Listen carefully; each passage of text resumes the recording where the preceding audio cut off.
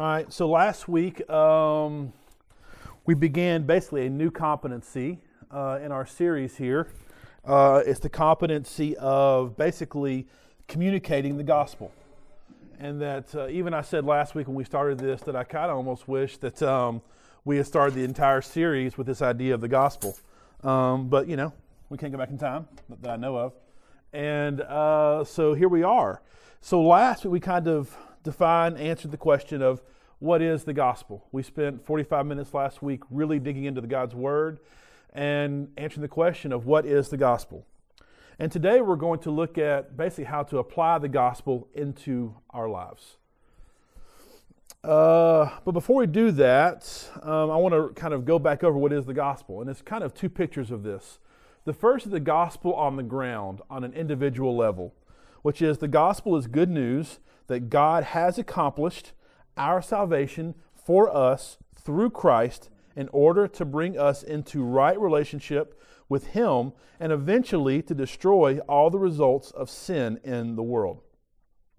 Now, the second aspect of the gospel, or way to answer it, is on a universal level, which is the gospel is the good news that accomplished God's purposes throughout the history of the world, where the world came from, what went wrong, and what must happen for it to be mended. This answer can be outlined in creation, fall, redemption, restoration, this universal gospel message. So basically, there are two basic ways to answer the question of what is the gospel. The first, on the ground, is to offer the good news of how we can get right with God.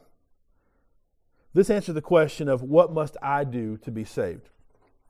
Second way is to offer the biblical good news of what God will fully accomplish in history through the work of Jesus. This to understand the question of what hope is there for the world. This personal and this universal gospel changes everything. I was talking to Ty last week, and I thought it was a really good illustration. That the gospel, as God defines it, that's gospel if we're not clear. As God defines it, is a very narrow road, right? It's narrow. It's a narrow road. But the implication, what the gospel actually affects, is so wide and broad. And so we tend to think that once we enter this narrow road, that's all that there is to do. But the gospel should lead in this narrow way, this one objective truth of what Christ did for us, leads to all this vast amount of implications. Here's what I mean. The gospel should affect every single area of your life. Your parenting, your marriage, your finances, the way you work, the way you work through sin. Every area of your life should be affected by this singular gospel message. We talked last week as well about how the gospel has two enemies that are both equal and opposite. So we have the gospel right here, and on both ends, we fall into issues. On one end, we have religion. On the other end, we have irreligion. This idea that we've got to do whatever we want to do. Hear this. Both of these, religion and irreligion, are enemies and equal enemies of the gospel. But what happens here, how do I say this? So we talk about the gospel should affect everything. And this is the power of the gospel to actually change us, correct? And we ask the question many times, and maybe you're asking yourself today, and this is true in my life. Sometimes it feels like I'm not changing, or I'm not different, or the gospel doesn't work. And here's what I think is happening, is many times we are running to religion to change us.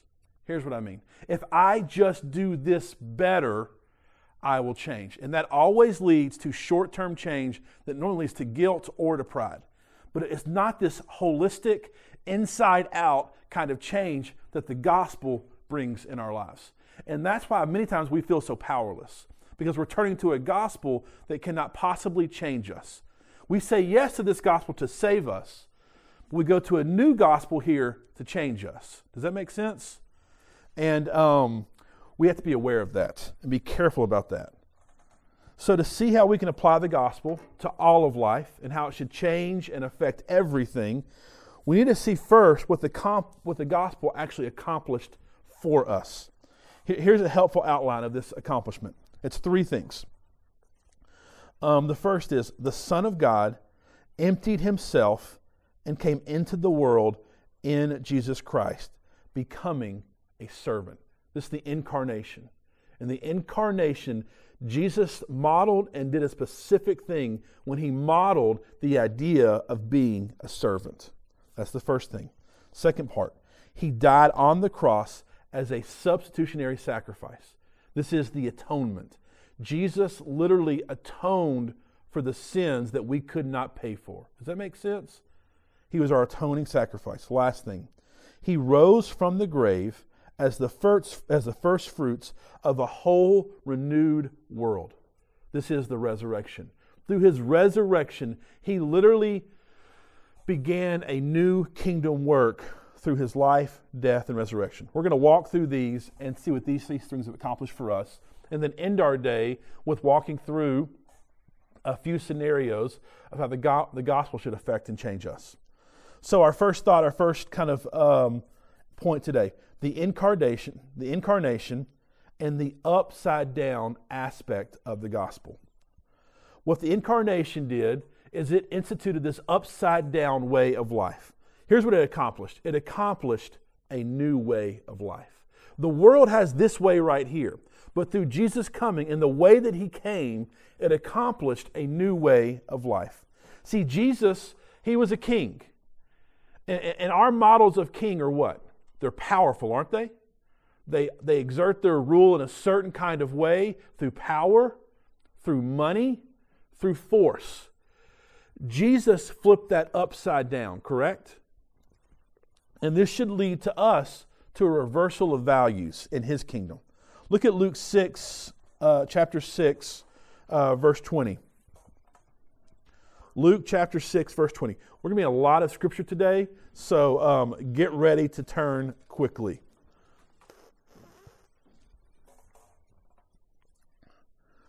Luke chapter 6, verse 20. We see a reversal in values here from the world.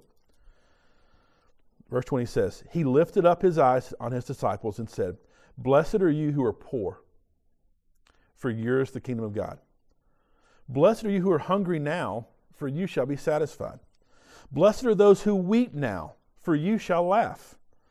Blessed are you when people hate you, and when they exclude you, and revile you, and spurn your name as evil on account of the Son of Man. Rejoice in that day, and leap for joy, for behold, your reward is great in heaven. For so their fathers did to the prophets. Verse 24, but woe to you who are rich, for you have received your consolation. Verse 25, woe to you who are full now, for you shall be hungry. Woe to you who laugh now, for you shall mourn and weep. Woe to you when all people speak well of you, for so their fathers did to the false prophets. Matthew 19:30 says this, but many who are first will be last, and the last first. In Jesus' kingdom, hear this, everything is flipped. The poor, the sorrowful, and persecuted are above the powerful and the rich and the satisfied. And this has huge implications for us. Now go to Philippians 2. Go to Philippians 2 in verse 1. And we answer the question of why. Of why are these values flipped upside down? And here's the answer. These kingdom values, they're a way of imitating the pattern of Christ's salvation. Philippians 2, verse 1. So if there is any encouragement in Christ, if there's any comfort from love, any participation in the Spirit, any affection and sympathy, complete my joy by being of the same mind, having the same love, being in full accord and of one mind. This is a picture of what we should be unified to. Look at verse 3. Do nothing from selfish ambition or conceit, but in humility count others more significant than yourselves. Do not leave that. That is a complete inverse of the world's values, isn't it? Here's why I know this. Look at our political ads right now. They're as negative and as loud as humanly possible, because there is this belief that through this power, political power, whatever you want to call it, that we will accomplish God's kingdom work. I see this too. I'm sure you've heard about our brother Kanye West coming to faith, which I do not doubt that this man can come to faith in Jesus Christ. The gospel works. The gospel is powerful. But there's this notion that because Kanye West or other celebrities have come to faith, that we Christians now can rejoice, like we have finally made it, like God needs powerful people to spread His kingdom. Listen, God has always worked not through these powerful things, but through humble, opposite of the world kind of values. Not celebrity, not power, not money. It is these upside down kingdom values. Let me keep going. Verse 4. Let each of you look not only to his own interest, but also to the interest of others. Have this mind among yourselves, and here's the key, which is yours in Christ Jesus. It's yours when you put your faith in Him. And here's what we get. Who, though He was in the form of God, did not count equality with God a thing to be grasped. There's this thing, we go and serve the Hub once a month, and my group's going tonight. And there is this sense when we go, there is this sense of feeling superior. I'm just being honest. I'm not saying that's right. I'm just being honest for a moment, so don't judge me, please. Where you're doing this great act for these hurting people, right? And we tend to, first off, that's just prideful. That's the first thing. Second thing, it's nothing in comparison that Jesus is God. He was with God. And it says here in verse 6, He did not count equality with God a thing to be grasped. Look at verse 7. But He emptied Himself, taking the form of a servant, being born in the likeness of men. This is the greatest picture of humility that we can even fathom.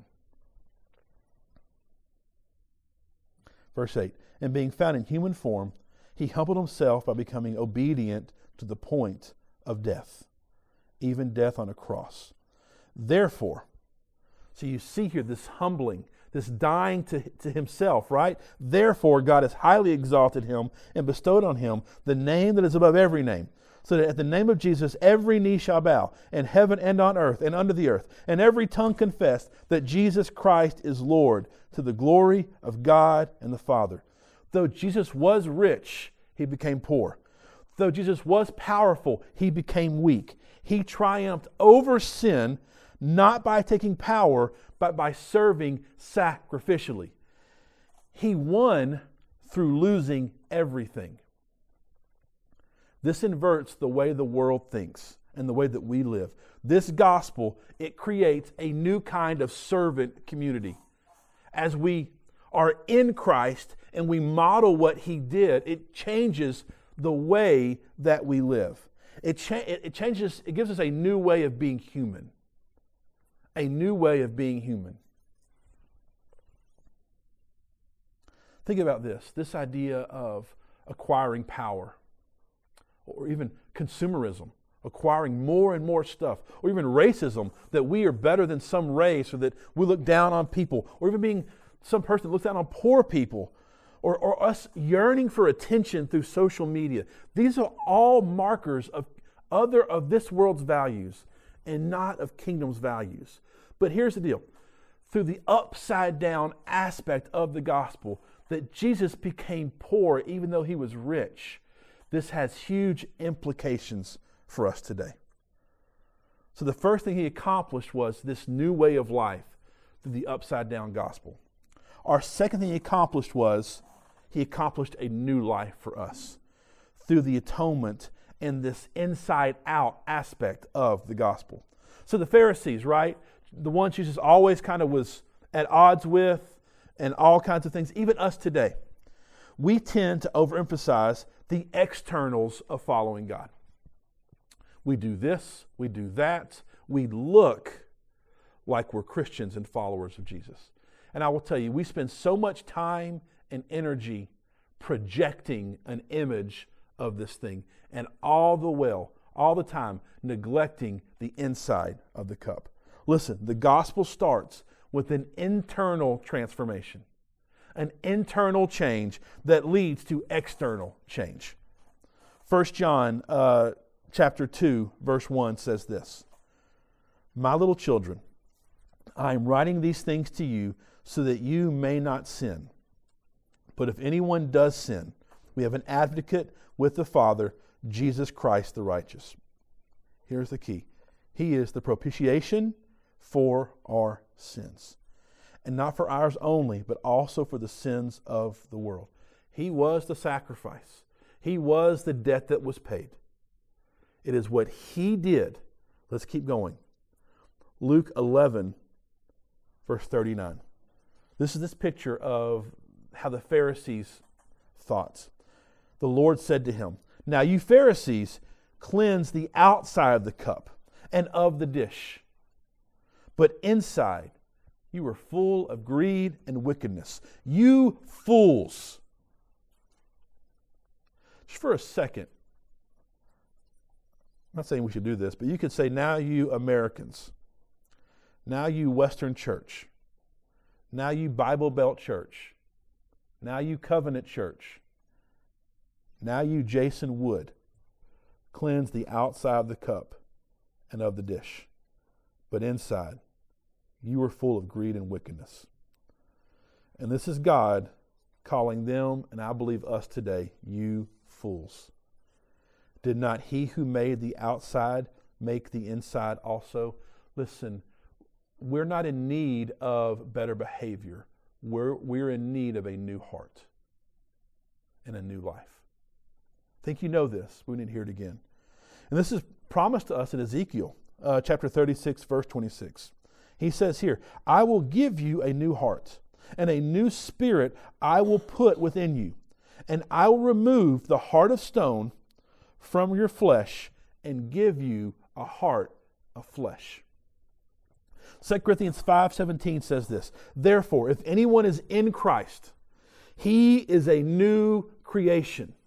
It doesn't say he is a little more disciplined, or he is better at reading his Bible, or he is better at this, that, or this. It says he is a new creation. The old has passed away. Behold, the new has come. There is this radical sense we need to come to Jesus to have our sins atoned for and to be changed from the inside out. We spend so many times trying to be the atoning sacrifice ourselves, that if I just do this better, then I will be made right with God. I believe that atoning sacrifice for my salvation, but I don't believe it can sustain me and change me today. So I go to a new sacrifice every single day, which is my morality. And it never, ever changes me from the inside out. God made us a new creation, and we go to Him over and over and over again to continually be remade as a new creation. We don't go back to ourselves. We go back to God over and over and over again. Tim Keller says it this way: Jesus took our place on the cross and accomplished salvation for us, which we receive freely as a gift. Traditional religion teaches that if we do good deeds and follow the moral rules in our external behavior, God will come into our hearts, bless us, and give us salvation. In other words, if I obey, God will love and accept me. But the gospel is the reverse of this. If I know in my heart that God has accepted me and loves me freely by grace, then I can begin to obey out of inner joy and gratitude. Religion is outside in, but the gospel is inside out. It's a subtle shift, but it's a big shift. Religion is outside in, but the gospel is inside out. And once we gain this understanding on the inside, it completely changes how we relate to God, to ourselves, and to others. When we truly understand that Jesus paid in full, when He said, "It is finished," it meant that it was finished. And we don't go to God to get approval, we go to God to get God. That's a huge, huge shift. So we see that Jesus, through the gospel, through his life, death, resurrection, He accomplished a new way of life in His upside-down kingdom. He accomplished a new life for us by being an atoning sacrifice and changing us from the inside out. But through His resurrection, we get this forward back aspect of the gospel where He accomplished for us a new hope.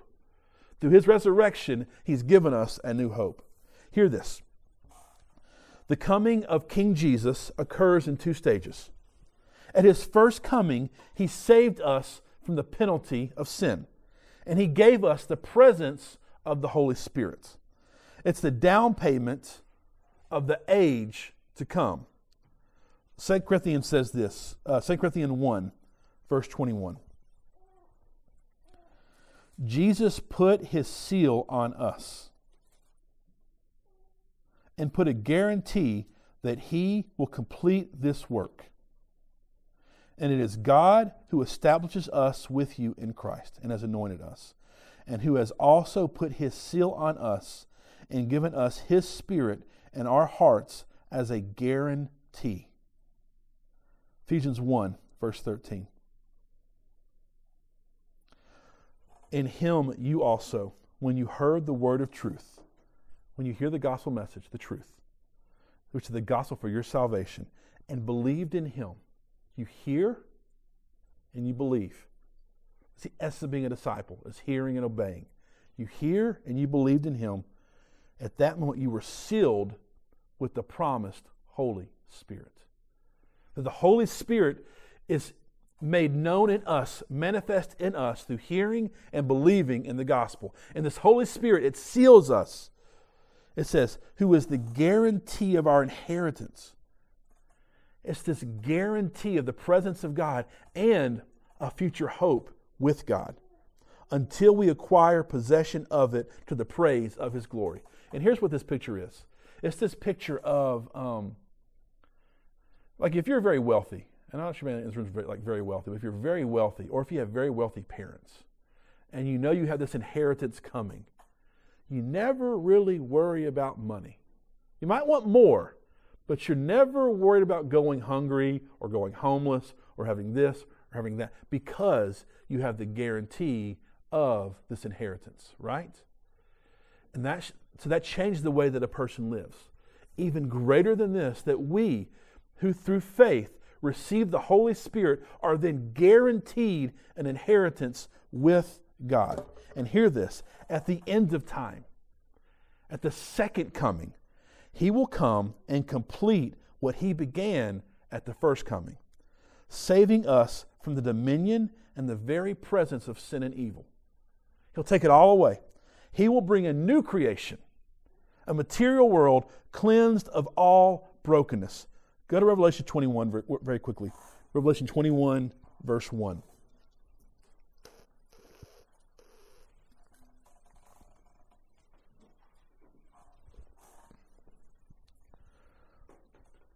It says here, then I saw a new heaven and a new earth. For the first heaven and the first earth had passed away, and the sea was no more. And I saw the holy city, New Jerusalem, coming down out of heaven from God, prepared as a bride adorned for her husband. And I heard a loud voice from the throne saying, behold, the dwelling place of God is with man. Listen to this right here. Listen, when you feel alone, when you feel hopeless, think about the hope of our inheritance right here in verse 3. He will dwell with them, and they will be his people. Listen, I guess we're in political season, so I keep coming back to this. It is so easy to hope for some kind of person to come and make things right now in our country, in our city, in our state. And that's not wrong. It's not. I'm telling you, it's not wrong at all to want that. It's a good and a right thing. But I want to remind you, there's an ultimate hope that one day our true shepherd will be here with us. And hear this, we'll be his people. This is why our citizenship is not in this world or in this country. Our citizenship is in heaven with God. That is our ultimate citizenship. Let's keep going. God himself will be with them as their God. Verse 4, he will wipe away every tear from their eyes, and death shall be no more. Neither shall there be mourning, nor crying, nor pain any more, for the former things have passed away. Verse 5, and he who was seated on the throne said, behold, I am making all things new. Also he said, write this down, for these words are trustworthy and true. And here is the hope of the gospel, is that we live right now in the hope of that reality. This is the hope and faith of things unseen. That the transforming aspect of the gospel, the forward picture of the gospel, then we come back to our reality, is this hope right here. This means we simultaneously have hope that God will make everything right in the darkest of circumstances. This is why those who put faith in Christ and in the future inheritance can walk through cancer with great hope. It's why those who might lose all of our money, lose all of our standing, can still have great hope, because we know, we believe in a future inheritance.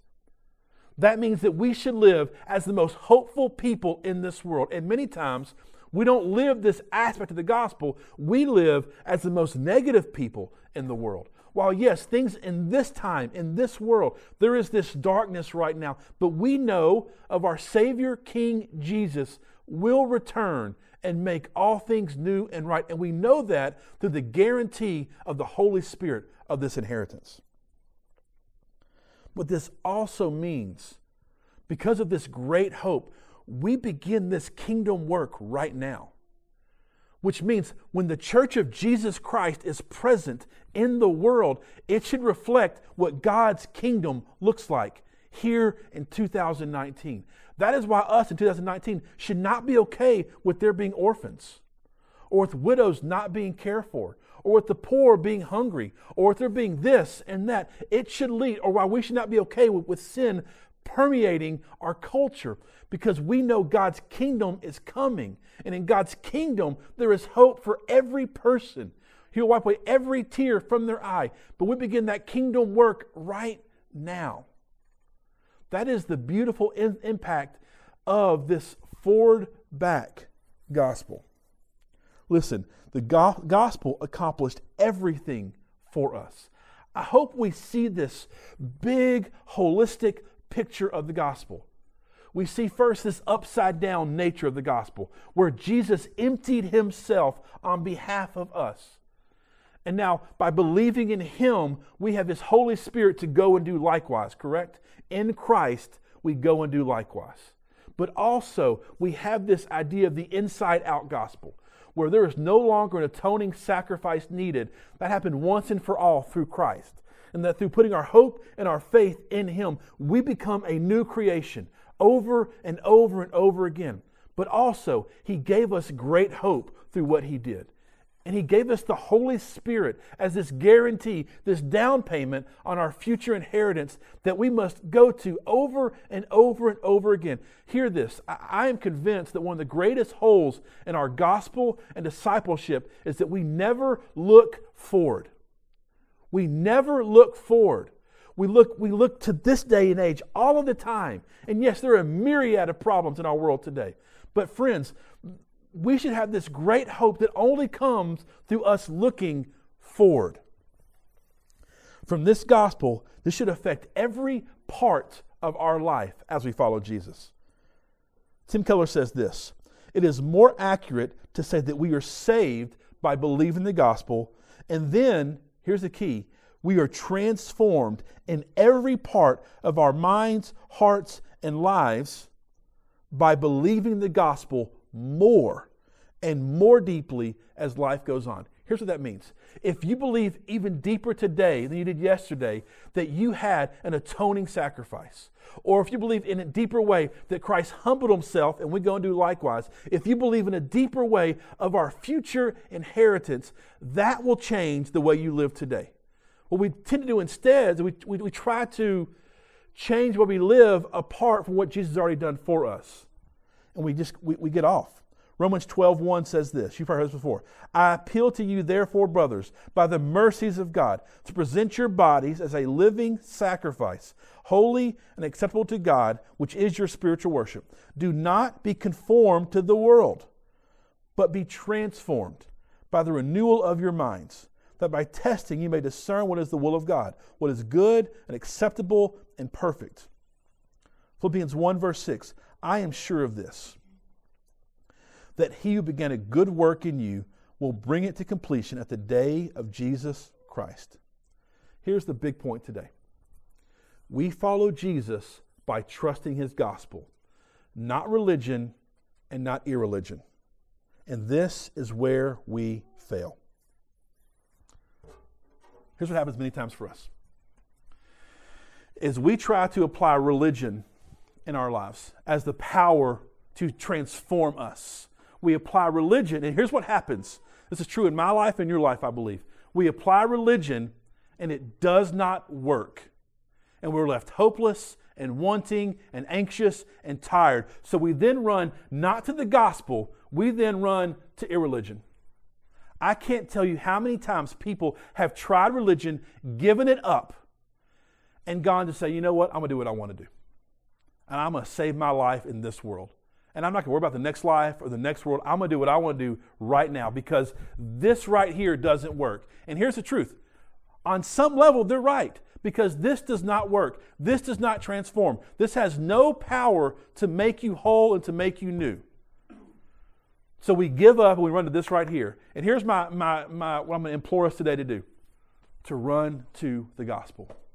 To run to the fact that Jesus came, emptied himself out, was obedient to the point of death, died on a cross as the atoning sacrifice for me and for you to change us from the inside out, and then send his Holy Spirit to be a guarantee of our inheritance so we can look forward to our future inheritance, and that can change the way that we live.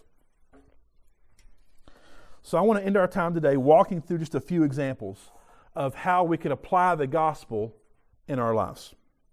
So imagine, who here battles discouragement every once in a while? Discouragement. Anybody in this room? Discouragement? Religion says when you're discouraged, what you need to do is just work on your behavior. If you just build some better habits, maybe you should work out more. And these aren't wrong things.